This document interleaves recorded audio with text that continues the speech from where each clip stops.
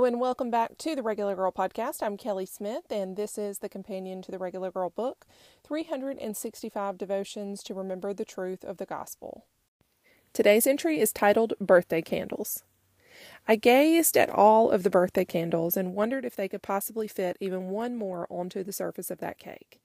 It took 3 of them to light them all so that the candles would all burn at approximately the same rate. I'm exaggerating, of course, but 37 candles on a cake looks like a lot of candles. It actually is a lot of candles. They turned off the lights and began to sing to me. As the melody of that old familiar tune floated into the air and my ears, I gazed at the flames and my soul lit up at the same intensity. 1 candle on that cake and lit into the darkness doesn't produce near the flame of 37. With each additional candle, the brightness of the light intensifies so that the sum collective of those lit candles produces a light that is not easily put out.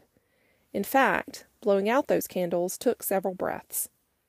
I am so thankful for every single candle because those candles and the light they add to the one beside it represents the work I've seen the Lord do within my life. Each year that I have the honor of waking for another day is another year to spread love and impact the lives of everyone around me in a beautiful way. The longer I live, the more important it is to me that what I'm leaving in the wake of my steps reflects a life that causes others to be better for having been on that path with me at some point.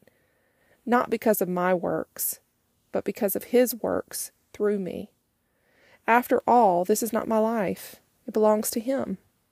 The more I surrender into the truth of that, the more beautiful revelations He allows me to see.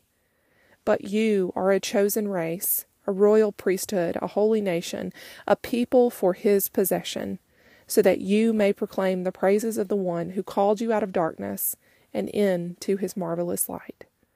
1 Peter chapter 2, verse 9.